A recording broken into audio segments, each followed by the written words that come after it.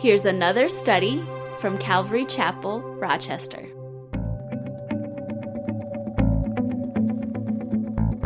We'll be in the Gospel of John, chapter 16, verse 1. And even before we begin, it's important, like I always say, to know the context. Where are we coming from? I know we're just jumping into John 16, but what happened before these few chapters so we can kind of set up what's going on. So here we are with Jesus and the disciples. The Passover feast in the upper room has already taken place. The event where he was washing the disciples' feet and speaking to them has taken place. Multiple times he's telling the disciples, hey, I'm going to be leaving. Things are going to happen. And over again, the disciples are just really confused. They have no idea what's going on. What is he talking about that he's going to be leaving us? Why does he keep repeating this? We're just really confused. And then John 15, right before this chapter, was him talking about, I am the vine and the branches, right? To know the Father, you have to know me, and so on and so forth. So a lot of really big things that Jesus is laying out to the disciples right before he knows he's going to go. But the disciples really don't have the full idea of what's coming up next. So here we are, John 16, verse 1.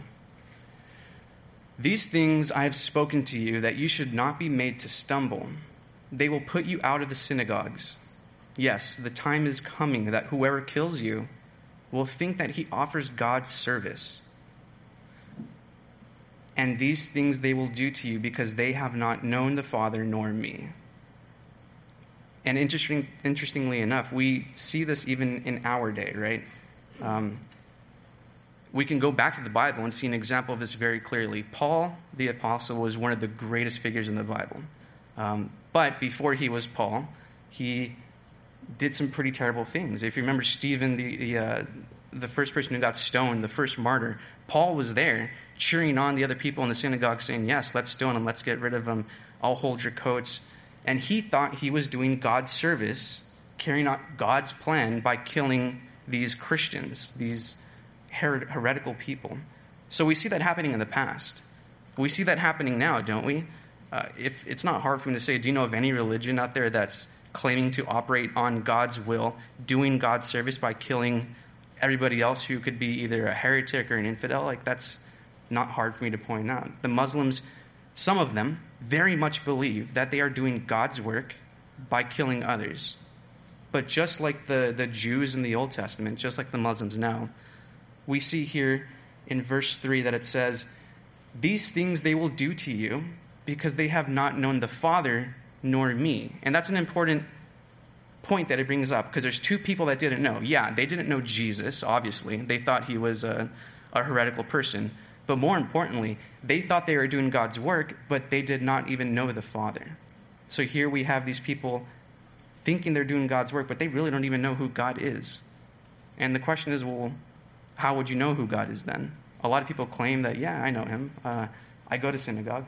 I go to church every Sunday. I can say I know the president. I know a lot of the things he does. I see what he does every day. I know what he says every day on TV. But do I really know him? So the difference is I can know about someone, but unless I have a relationship with that person, then I don't really know who that person is. And the same thing applies with God. These people knew about God. They had the Old Testament, the prophets, the law. They knew about God, but they had no relationship with him. So back to verse 4. But these things I have told you, that when the time comes, you may remember that I told you of them. And we often see Jesus talking about, remember this, don't forget that.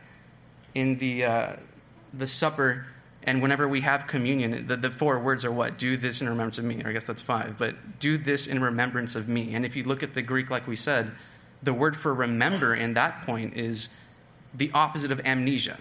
So amnesia is when you just forget everything. But Jesus said, don't forget about this. Don't forget about me. Don't forget about my sacrifice. Here he says that I'm telling you these things so that you remember. It's not the same word. It's a little different. The word here for remember in the Greek is similar to the word for mnemonic. And what is a mnemonic? It's something that you easily remember because it's just a very interesting mix of words or something, and you remember what it means. So Jesus is repeating to the disciples over and over again, I'm telling you these things so you don't forget. I'm telling you these things so you don't forget. You're going to see it happen. Just don't forget. And over and over again, we see the disciples who are just normal people, right? They're not, fancy pants scientists. They're not the magi from, far away who have studied books for 20, 30 years. These guys are fishermen. These guys are just, tax collectors, just normal people. And Jesus is telling these things, but it's not making sense just yet. But Jesus is like, don't worry, it'll make sense soon. So verse 4, that you remember them when I told you of them, and these things I did not say to you at the beginning because I was with you. So we got to step into the shoes of the disciples to really understand what he's getting at here. These guys grew up in the church, for them, which was a synagogue, for all their life. They have buddies in the church. They did fun things together. They worked together. They had fun on the weekends together, whatnot. And here Jesus is saying to you, these guys who you went to church with all your life, they're going to put you out of the synagogues. They're going to kick you out of your church. Some of them are going to kill you in God's name, thinking that they're doing God's service. So here, if you're a disciple, hearing Jesus saying that your lifelong buddy friends from church are going to do this to you, and you're hearing that Jesus, who has been with you for 3 years, doing all these miracles, all these great things, and you feel so great with them, he's saying that he's going to leave you for no reason. You don't understand what's going on. It could be very terrifying. Very terrifying, because he's been their comfort, he's been their shield, he's the whole reason that they felt safe going out to the world. The example that I think of is, and I can't say particularly, but if there's a parent who has a child, and I know school just started, but I don't know if anybody took their kids to daycare for the first time or to kindergarten. The time of life that is very scary for abandonment issues in the kids, right? They have no idea why my parents leaving me. They don't care that you have to go to work, that you have to make money and support the way that the lifestyle is. All they know is that you are leaving me. Why are you doing to this me as a child? Why are you abandoning me? And the disciples felt the same way. You just told me my friends are going to hate me. They're going to kill me, and here you are going to leave me. They're terrified. If I were in their shoes, I would be absolutely terrified too. And that's what we got to understand. So when it says here, Jesus is saying, and these things I did not say to you at the beginning because I was with you, that makes perfect sense. Like, you're not going to tell a 5-year-old, a 7-year-old, or a 12-year-old the terrible things that happen in the world. That can happen in the world. It's not a guarantee. But there are terrible things out there. But what's the point telling kids these things when you're there to protect them? You're there with them. Jesus is telling these things to them now and saying, I didn't tell you earlier because I was with you. But he knows soon that he's not going to be with them anymore. So I have to prepare you. If your kid's going to college, or if somebody's getting married and moving away to a different area, you got to let out these life truths and say, hey, man, the world is going to be unfair. You got to understand that I know we raise things up great in this household, but it's going to be very different. There are going to be troubles out in the world. And he's telling the disciples the same thing. I'm not going to be with you always physically. And they don't see that just yet. Verse 5. But now I go away to him who sent me. And none of you asks me, where are you going? But because I have said these things to you, sorrow has filled your heart. And this is kind of confusing because we don't have any text in this chapter of the disciples saying, where are you going, what's going on. But if you go back to 2 chapters ago in John 14, Jesus is over and over again saying, I'm going to a place where you can't follow me. I'm going to a place where I'll come back to you in a little while. And all these weird figurative speeches, and they just don't understand what's going. And he raises the point up here where it says, but now I go away to him who sent me, but none of you even bothered to ask, where are you going? You just started getting sad, which is an interesting thing. If somebody told me in this next verse here, where it says, nevertheless, I tell you the truth, it is to your advantage that I go away. For if I do not go away, the Helper will not come to you. But if I depart, I will send him to you. If you follow that up with the statement saying that, hey, I'm going away, but to where this place I go, you can't come. I'll come back to you in a little bit. Blah, blah. It's just getting really confusing. Jesus, what are you talking about? I don't know where you're going. In chapter 14, there's actually one of the apostles who says, Jesus, we don't know where you're going, and we have no idea how to get there. So how do you expect us to even follow? And that's the correct response. If I told you, hey, guys, I'm going somewhere, you know where I'll be, and you know how to get there. That means nothing. Like, you guys literally have no idea where I'm going. If you don't know where I'm going, you know how to get there. But there's two appropriate responses for that. The first would be, well, okay, where are you going? Or the second one is just to be hopeless and be like, I have no idea where you're going, so how would I know how to get there? In this situation, of those two possible responses, we see the apostle saying, I don't know where you're going, and I don't know how to get there, and now everybody's sad that Jesus is leaving. And Jesus points that out, saying, nobody bothered to ask where you're going. And he realizes this, and that's why he follows it up with this talk of the Holy Spirit. Nevertheless, I tell you the truth, it is to your advantage that I go away. For if I do not go away, the Helper will not come to you, but if I depart, I will send him to you. Verse 8. And when he has come, he will convict the world of sin and of righteousness and of judgment. In the world of medicine, there's always times where you, in my opinion, almost 99% of the time, you don't speak medical terms. It just doesn't make sense. If I use, words like hyperplasia, your heart is ectopic, like these, it doesn't make sense. I'm learning a new language that not everybody understands, so why would I speak in that word? In the same way, church people have their own language, and they can say it to others, and they may not necessarily understand. So when I see words like sin, we know what that means. And if you say, like, okay, what does it really mean? How can I explain that to someone? You've heard the example of, like, oh, it's missing the mark. And true, in the Hebrew, they would use javelins or darts and bows and arrows, and if you missed the bullseye, then that was a sin. In Greek, the word that they use for sin is hamartia, which there's actually a word in medicine that's like that. So if in Greek sin equals hamartia, in medicine, hamartia is a type of tumor. But it's an interesting one, because this type of tumor grows in the spot where you wouldn't really, you think tumor, it's like, oh, there's something bad growing in a wrong spot. But if there was a hamartia in your brain, it would look like brain. If you looked at it under a microscope, it would have the correct architecture of what brain cells should look like. But there's just something off about it. It grows in a really uncharacteristic way that it looks like brain, but it's kind of messy. There's just something off that you could tell about it. And clearly, if you give it enough time, it will grow into a type of tumor.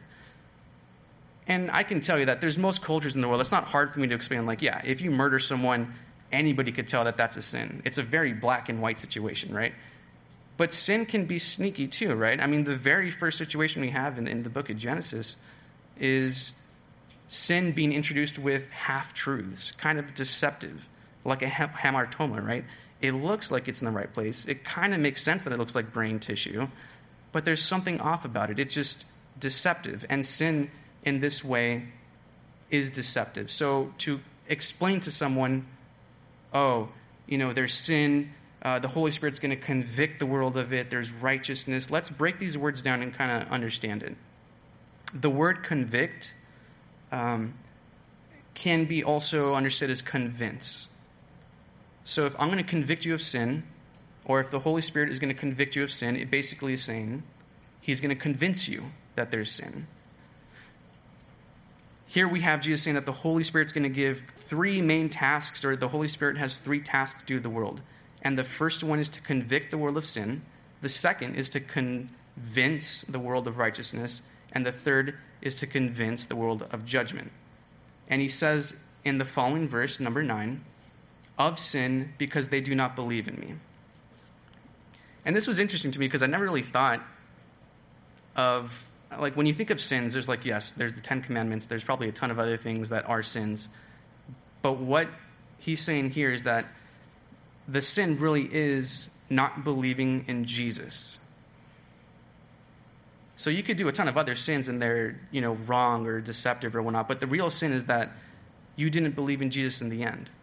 Because even when we get saved, right, we are saved, but that doesn't mean that you're no longer a sinner, and that's a key point. We're still sinners right now. Me standing up here, me in my everyday life, we're still sinners. The thing is, we've been saved from the judgment that we eventually will receive. So he has to convince, the Holy Spirit has to convince the world, yes, there is sin. It looks like it's okay, but it's not. The next verse, he has to convince of righteousness. All the disciples were terrified that Jesus was leaving, but he kept saying, I'm going to send the Holy Spirit. He's going to be your comforter. He's going to be your helper. He's going to be there for your aid. So this second goal is just to convince the believers in the world, like, hey, you guys are doing the right thing. You're going to see things that are supernatural. You're going to see things that are great, that don't make sense, but let this be like confirmation that you guys are on the right path. So convince the world that, yes, there is sin. Convince the believers that you guys are doing the right thing. Just keep on that path. And the third one is to convince the world of judgment. And it says, well, who is he going to judge? Of judgment, because the ruler of this world is judged. And we see that a lot that he's been saying in this book. Who is the ruler of the world? It's Satan. He's the one who's been giving authority over us. But Jesus is saying, I'm going to convince the world that there's sin. I'm going to convince the believers that you guys are on the right path. It's okay. Don't be afraid that I'm physically leaving. And I'm going to convince you that even though Satan is here, he's already been judged. So don't worry about that. I've already taken care of the end game, but realize judgment is coming. Verse 9, of sin because they do not believe in me. Verse 10, of righteousness because I go to the Father and you see me no more. Verse 11, of judgment because the ruler of this world is judged. I still have many things to say to you, but you cannot bear them now. And again, going back to the shoes of the disciple, they've had a very rough time. They were just told their friends are going to kick him out of synagogues, kill them in God's name. And Jesus, you're leaving us. How could you do this to us? And Jesus is saying, I have so much more to tell you guys, but you can't take it right now. It's already too much.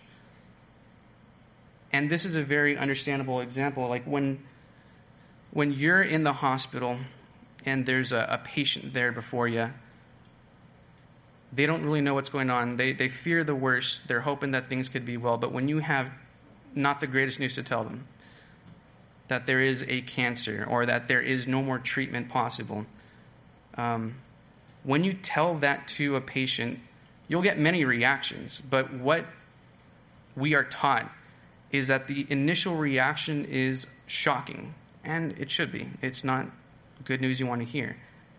But whatever you say after those first few words is a blur. Like you could see it on their face. They're not paying attention to what you're saying. Jesus was saying these things to them, and it was a blur from that point on. He knew that if he kept talking, they wouldn't get it. They wouldn't listen because they're already shocked as it is. Just like we're taught that if I told someone it's cancer, me talking about different treatment plans immediately, me talking about this and that, and we're going to get social services and blah, blah, they don't care. They can't bear it. They're still processing the first few words I said. Jesus had that foresight and said, look, there's so much more we need to talk about. Plans that we need to do. The things that you're going to face, the good and the bad.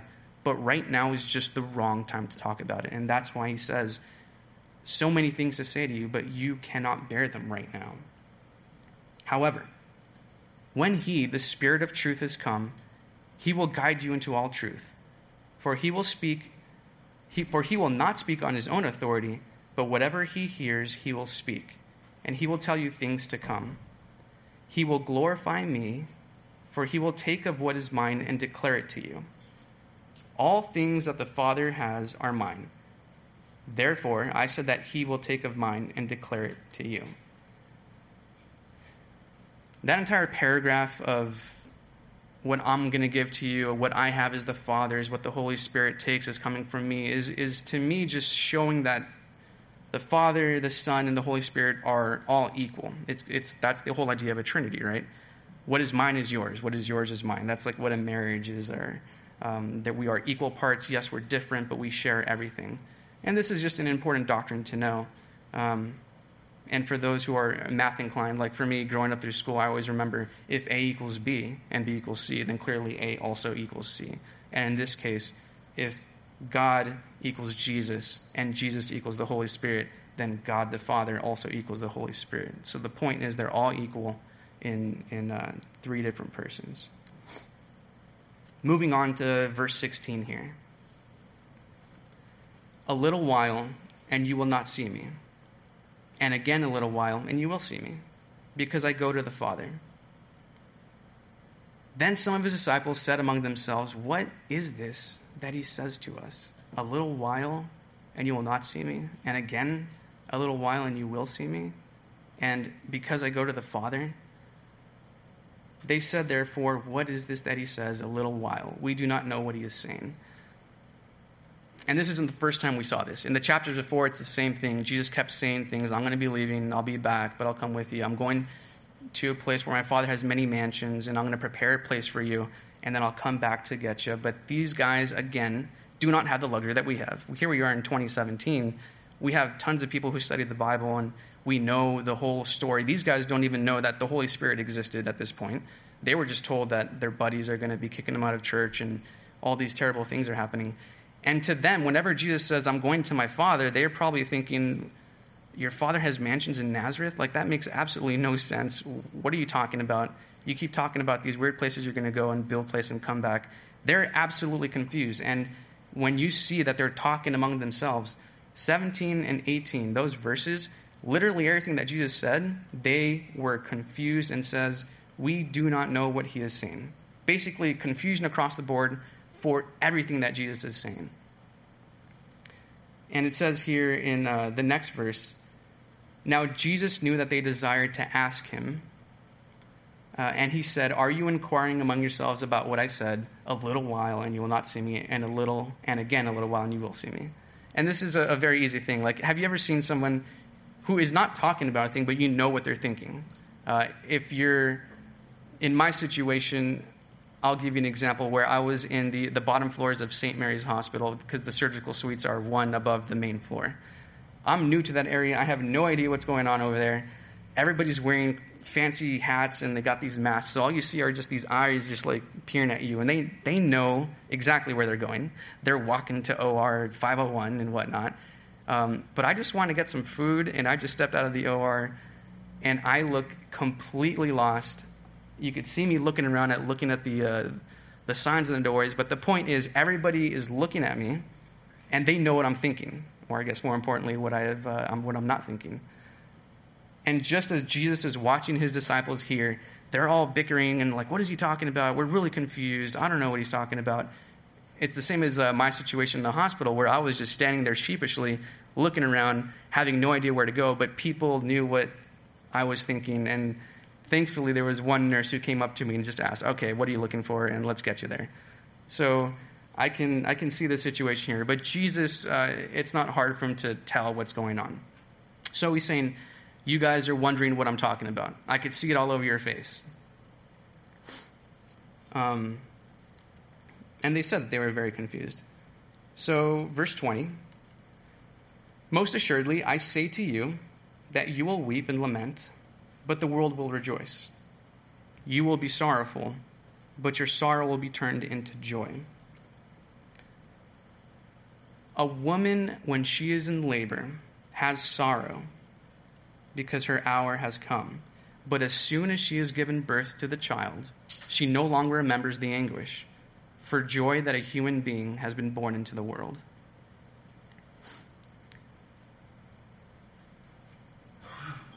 I'm doing my surgery clerkship right now, so this is probably old news to you guys, but I haven't seen a baby been born before. And I spent one day in the birthing area and saw it for the first time, and I realized, wow, this is actually the first time I saw it with my own eyes. Unfortunately, it wasn't a normal birth in the sense that it was a C-section, so I was in the operating room. So there wasn't this situation. Like, I read this and I imagine the movies where, screaming in pain and it's terrible. But in the OR, there was just plenty of drugs and she was smiling the whole time, which is a very false representation of what I imagine it should be. But I get the idea, and I was looking at her face and the husband's face throughout this entire procedure. And there's nervousness. So the way that, epidurals and spinals work when they give the medication so you don't feel pain, the way that it works is that it targets specific nerves. So I can block your pain nerves, and that will also block the way you tell temperature. But that's the only two things it does. What it doesn't do is block the feeling of pressure. So these women who have this type of medication, they will still feel pressure. And that's good, because you still want some kind of feedback of, like, should I push more, should I not? Or for a C-section, they need to know that there's at least something going on during the surgery. But you can tell when I was looking at her face as she was going through the surgery, she can feel pressure. She can feel the surgeons operating. She can feel them literally tugging. It's not a nice, beautiful process when they do a C-section. I don't want to get too detailed, but it's not the most pleasant. But they can feel some pressure, and you can tell she's nervous, and rightfully so. It's her first kid. She doesn't really know what's going on. In all the movies and whatnot, when a baby's born, and the way I imagine it, I guess, you hear the cry, and you know things are okay. If you don't hear the cry, that's worrisome in my mind. Like, why isn't baby crying? What's going on? Luckily for her, there's a huge curtain that's blocking everything, so she doesn't have to see any of that. But when the baby is born, or through a C-section, it's completely gray. It's not crying yet at all. And I don't have to surprise anybody, but it's pretty slimy and pretty messy. What surprised me was that how long it took before it actually got better. It was a good 5 minutes of time before they took him to the back, started cleaning him, and started doing painful things to the baby to just try to elicit it to, like, hey, you should start breathing now. It's a good idea. And give that strong cry off. But you can see the anxiety in the mom's face. And I can imagine during a natural labor back in the day, before they had any of these medications, her hour has come. That just sounds ominous. She knows it's terrible. But when the baby starts crying, when the baby's in her hands, all the anguish, all the sorrow is gone, and it's really turned into joy. And this is the idea that almost every culture has, and this is the idea that God's telling directly to the disciples. It's going to be bad. You guys are going to go lament. You're going to be sorrowful. But trust me that there's going to be a time where joy will come in and pretty much erase all that you've just experienced. So that's verse 21. In 22, therefore you now have sorrow because of all the things he just told them. But I will see you again, and your heart will rejoice, and your joy no one will take from you. 23, and in that day you will ask me nothing. Most assuredly I say to you, whatever you ask in the Father, in my name he will give you. Until now you have asked nothing in my name. Ask, and you will receive, that your joy may be made full. So in this version of the Bible, the New King James Version, when it says most assuredly, if you go back to other versions of the Bible, this is where you would see, like, truly, truly I say to you, or truly Peter this, or truly that. The Greek word for truly is amen, or if you pronounce it correctly like the Greeks, it's amin, which is how the people in those languages would say it. So whenever you hear someone saying amen in church, amen at the end of a prayer, it's basically, yes, we've heard, so be it, or I agree, that's true. And here we have the first mention of why we pray the way we pray, right? Whenever we pray, I was just thinking about this last night, we end it saying, and in Jesus' name I pray, amen. So this is the reason for that. In that day you will ask me nothing. Most assuredly, truly, what I'm telling to you is super true. I say to you, whatever you ask the Father in my name, he will give to you. Which sounds like a pretty awesome deal for us. As long as I end every prayer with Jesus' name and end it with an amen or truly, it's done, right? That sounds like it's too good to be true.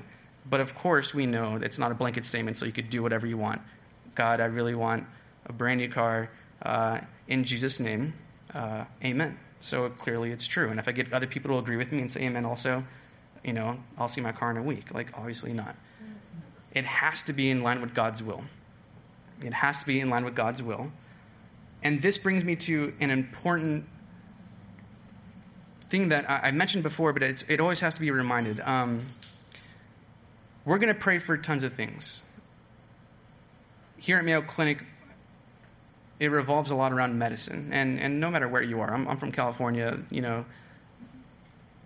cancers happen all over there, no matter where you are, bad things, accidents. Back home, being raised in church, my dad also did get cancer. And we were, churchgoers, and we go to the church every Sunday, and we loved it and whatnot. But there are always going to be people who say this here, pray in Jesus' name, say amen. If you have enough faith, it'll happen. As if it's your decision to make it happen. And when it doesn't happen, clearly you lacked faith. You did something wrong for this to happen. Now, that's obviously not true, and I'm just going to provide a few examples to back that up. Whenever I like to point a truth out or whatever, I like to back it up with examples from the Bible, so here we go. Paul was a very important person in the Bible. He pretty much wrote the New Testament definitions of what faith can be.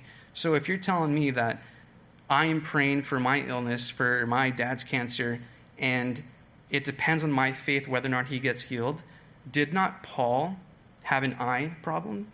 Didn't he say in multiple different books of the Bible, like, dude, I prayed over and over again. Look how big these letters are that I'm writing you with. I can't see that well. I prayed, guys. He knows what faith is. He believed, but it never did get healed. It's God's will what happens, not your faith, as if it could override what his plan is for the entire world and your place in it. He had faith. He prayed multiple times, and it was the answer was no. And that's the answer that we'll see. It's either yes, no, or wait. Taking it a step further for somebody who's like, all right, well, Paul's still human. He didn't have enough faith, which is, I'm just like, I don't know where your logic is coming from. But let's go to Jesus, who is now the pinnacle of our faith. He's somebody we can't top, right? He knew what was coming. He knew the crucifixion was coming. Excruciating pain, right? Excruciating pain. He's going to be sent down. He's going to be tortured. Terrible things. Can you really, really argue to me that he did not have enough faith? He prayed to God the Father, Lord, is there another way? You can't tell me that he did not have enough faith. But he still prayed about it. He still prayed to God saying, God, is there another way? But what happened immediately after he asked? But not my will be done, but yours. That's the key. We can pray. We should pray. We can hope. I mean, that's what Paul said, right? In Hebrews. What is faith? Faith is the evidence. Faith is the substance of things hoped for, the evidence of things not seen. So we can say, all right, well, faith is hope. So I can hope that my illness gets away. I can hope that my cancer gets cured. But let's look into the definition of hope, right? Because I really hoped that I was going to win the lottery like a few weeks ago. But what is hope, right? The definition of hope, when you look it up in any common dictionary, it's two things. It's expectation and desire. I desired so much for that lottery. Did I really expect it, though? With those ridiculous odds, no, I didn't. So truly, I can't say I hoped to win the lottery. So then you can't say you had faith that you win the lottery. Expectation and desire. I desired for the lottery, but I'm not going to get it. Another one. Here's I'm speeding down the 52, and a cop pulls up behind me. I expect that I'm going to get a ticket, but I can guarantee you that I had zero desire for it. Therefore, I had no hope for the ticket. Faith equals hope, but hope is expectation and desire. And we just got to remember, people always say you lack faith. You remember that Jesus, Paul, these people did not lack faith. We know the examples. We can fight back at them. It's not how you say it is. Don't ever feel otherwise. Like, feel very strong about this point in whatever you face, because my family went through the same thing. And expectation and desire, hope does not equal faith in the sense that people always think hope is as long as you wishfully think it. That's not the same thing. So, we know we can always go back to the Bible for those good examples to prove it's not what they say. Verse 23. So here we go, wrapping it together. We know where the reason why we ended in Jesus' name. We know what amen means, and we know the difference between hope and desire, expectation, and faith. So moving on to verse 26 here. These things I have spoken to you in figurative language, but the time is coming when I will no longer speak to you in figurative language, but I will tell you plainly about the Father. In that day, you will ask in my name, just like I taught you, and I do not say to you that I shall pray the Father for you. For the Father himself loves you, because you have loved me, and have believed that I came forth from God. I came forth from the Father and have come into the world.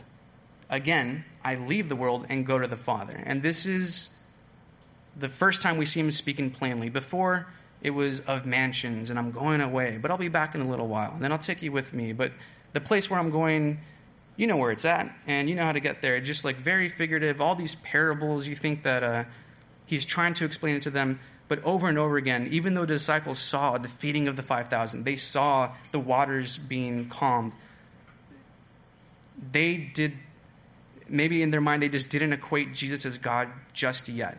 In their mind, they're still confused. And even whenever they did get truths, like when Peter was like, when Jesus said, oh, who did the people say that I am? And Peter's like, oh, you're the Son of God. Jesus was like, that's awesome that you said that, Peter, but it was God who gave you that information. It wasn't you who just figured it out by yourself. The point is, the disciples are afraid, they're confused. This figurative language isn't really making sense in their situation for the time.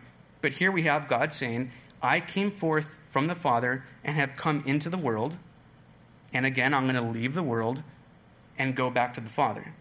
That's as plain as it comes. He's literally leaving the world. You can't confuse that word to mean something else. And in 29, we see that. His disciples said to him, see, now you are speaking plainly and using no figure of speech. Now we are sure that you know all things and have no need that anyone should question you. By this we believe that you come forth from God. It's like, have you not seen all the miracles for the past 3 years? Have you not seen what I've been doing? Is this really the key point that convinces you of it, that I could talk plainly? And in verse 31, Jesus answered them, do you now believe? Indeed, the hour is coming, yes, has now come, that you will be scattered, each to his own, and will leave me alone. And in my mind, when I was reading this, it's an important way to see that Jesus was God completely, yes, but he was also a human. And earlier in the chapter, we saw the disciples as a group of people saying, Jesus, you're leaving us? How can you tell us that these terrible things are going to happen and you're going to leave us? Now we're terrified and we're very sorrowful, full of lament. And here Jesus is flipping it. He's like, you guys are going to be leaving me soon. But unlike the disciples who were just fearful, full of sorrow, Jesus said here, you all will leave me alone, and yet I am not alone because the Father is with me. So here's the difference. Whereas the disciples were terrified that they were being left alone, whereas a kid at daycare is crying their eyes out because mom or dad's leaving me, Jesus is providing the ultimate example. Whenever you feel like you're being left alone, whenever you feel abandoned or things are not going your way, the world is turning against you, medical problems are facing you, your friends are abandoning you and doing terrible things behind your back. When all these tribulations are happening, remember the example that Jesus did. He knew that the Father was with him, so he truly was not alone, even though those around him left him. And in verse 33, it says, these things I have spoken to you, that in me you may have peace. In the world you will have tribulation, but be of good cheer. I have overcome the world, which is as warm and fuzzy a way to end this chapter, this situation where he's talking with the disciples. And to make it even more powerful, we know what tribulation is. Houston's facing tribulation. We know that Florida will face tribulation. All the Bahamas, that's tribulation. But we have tribulation in our own lives.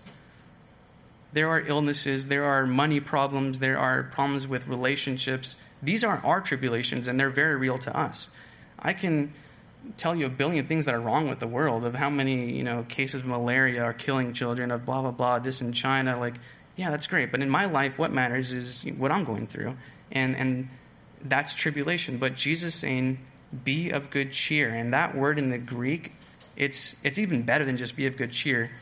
The word is like theros, which it can mean two things. One of them is summer or warmth. So literally he's saying, be comforted, which I think telling a Minnesotan to be warm when they know what winter really is. There you go. Like, be comforted, be warm, be of good cheer. The second meaning for this word, other than summer or warmth, is be bold. Take courage. Like, be strong. So Jesus is saying one word to these guys. You're going to face tribulations. You're going to have cancer. Your family members are going to abandon you. Your friends are going to do terrible things to you. You're going to have tribulations here in Rochester. You're going to have tribulations in your own life. But be warm. Remember the feelings of summer. Know that I'm comforting you. Know that I'm with you. And more than that, take courage. Be strong and be bold. Because I have overcome the world. So any tribulations possible that you are facing, we know he already has faced it himself. And he overcame those problems. So the problem is solved, even though in our time point here on September 10th, 2017, it doesn't seem like much is solved. When I look at some patients in the hospital, and they can't bear to hear more than what I just told them, it doesn't seem like the problem's solved. It doesn't seem like the answer has been given. And sometimes there are no more answers to give. And it seems like even medicine at this point is abandoning me. Like, what hope is there? But the point is, God's will is the final answer. He has overcome the world. So even when you are in your own personal tribulations, remember the warmth, remember the summer, be comforted, and then beyond that, be bold and take courage. This was a super exciting chapter for me to go through. I like going into the Greek and getting different things, but there's a lot to take from it and that I think we can apply to this daily life of our own. And I really hope you guys got some good nuggets out of it. I'm going to go ahead and pray in a bit, and as we return to the music and after church, we're going to have somebody in the back corner ready. Don't feel obligated to go, but if you feel like you want somebody just to pray with you, to say amen with you, to find out what God's will is with you, we'll have someone back there to pray with you. And just reflect on these things. Remember, there's a reason why Jesus said, remember this. Have a mnemonic for this. Don't have amnesia about these topics. Like, remind yourself constantly about it. You're not alone. He said that he will be with us even unto the end of the age. He will never leave us nor forsake us. That's the bottom line amidst our tribulation. So let's go ahead and pray. Lord, thank you for these promises that you give us, and they're not new to us. You've been promising the Israelites thousands of years ago that you would not leave them, you would not forsake them. You would always be with them, even when the world was against them, even when the trouble seemed to be coming from every direction, that there was no hope, there is no answer. And thank you for understanding that we can be afraid. We can feel lost, like a child at daycare feeling abandoned, or like the disciples thinking that you're leaving us forever and how can you do this? But thank you for the Holy Spirit that you sent to be our helper, to be the advocate at our side, someone who was called to aid us. Help us remember that we have a church and a church family here who can help us through any troubles that we have and can be with us when we're in the good and can rejoice and be full of joy. Remind us that it is your will that we must ultimately seek to accomplish. And even though we don't understand it, we love you that we know you're in control and that you are not abandoning us or leaving us. Thank you for helping us learn new things and apply these things in our daily life. And ultimately, thank you for teaching us how to pray about these things. And I pray all of these things in Jesus' name. And I say amen to that.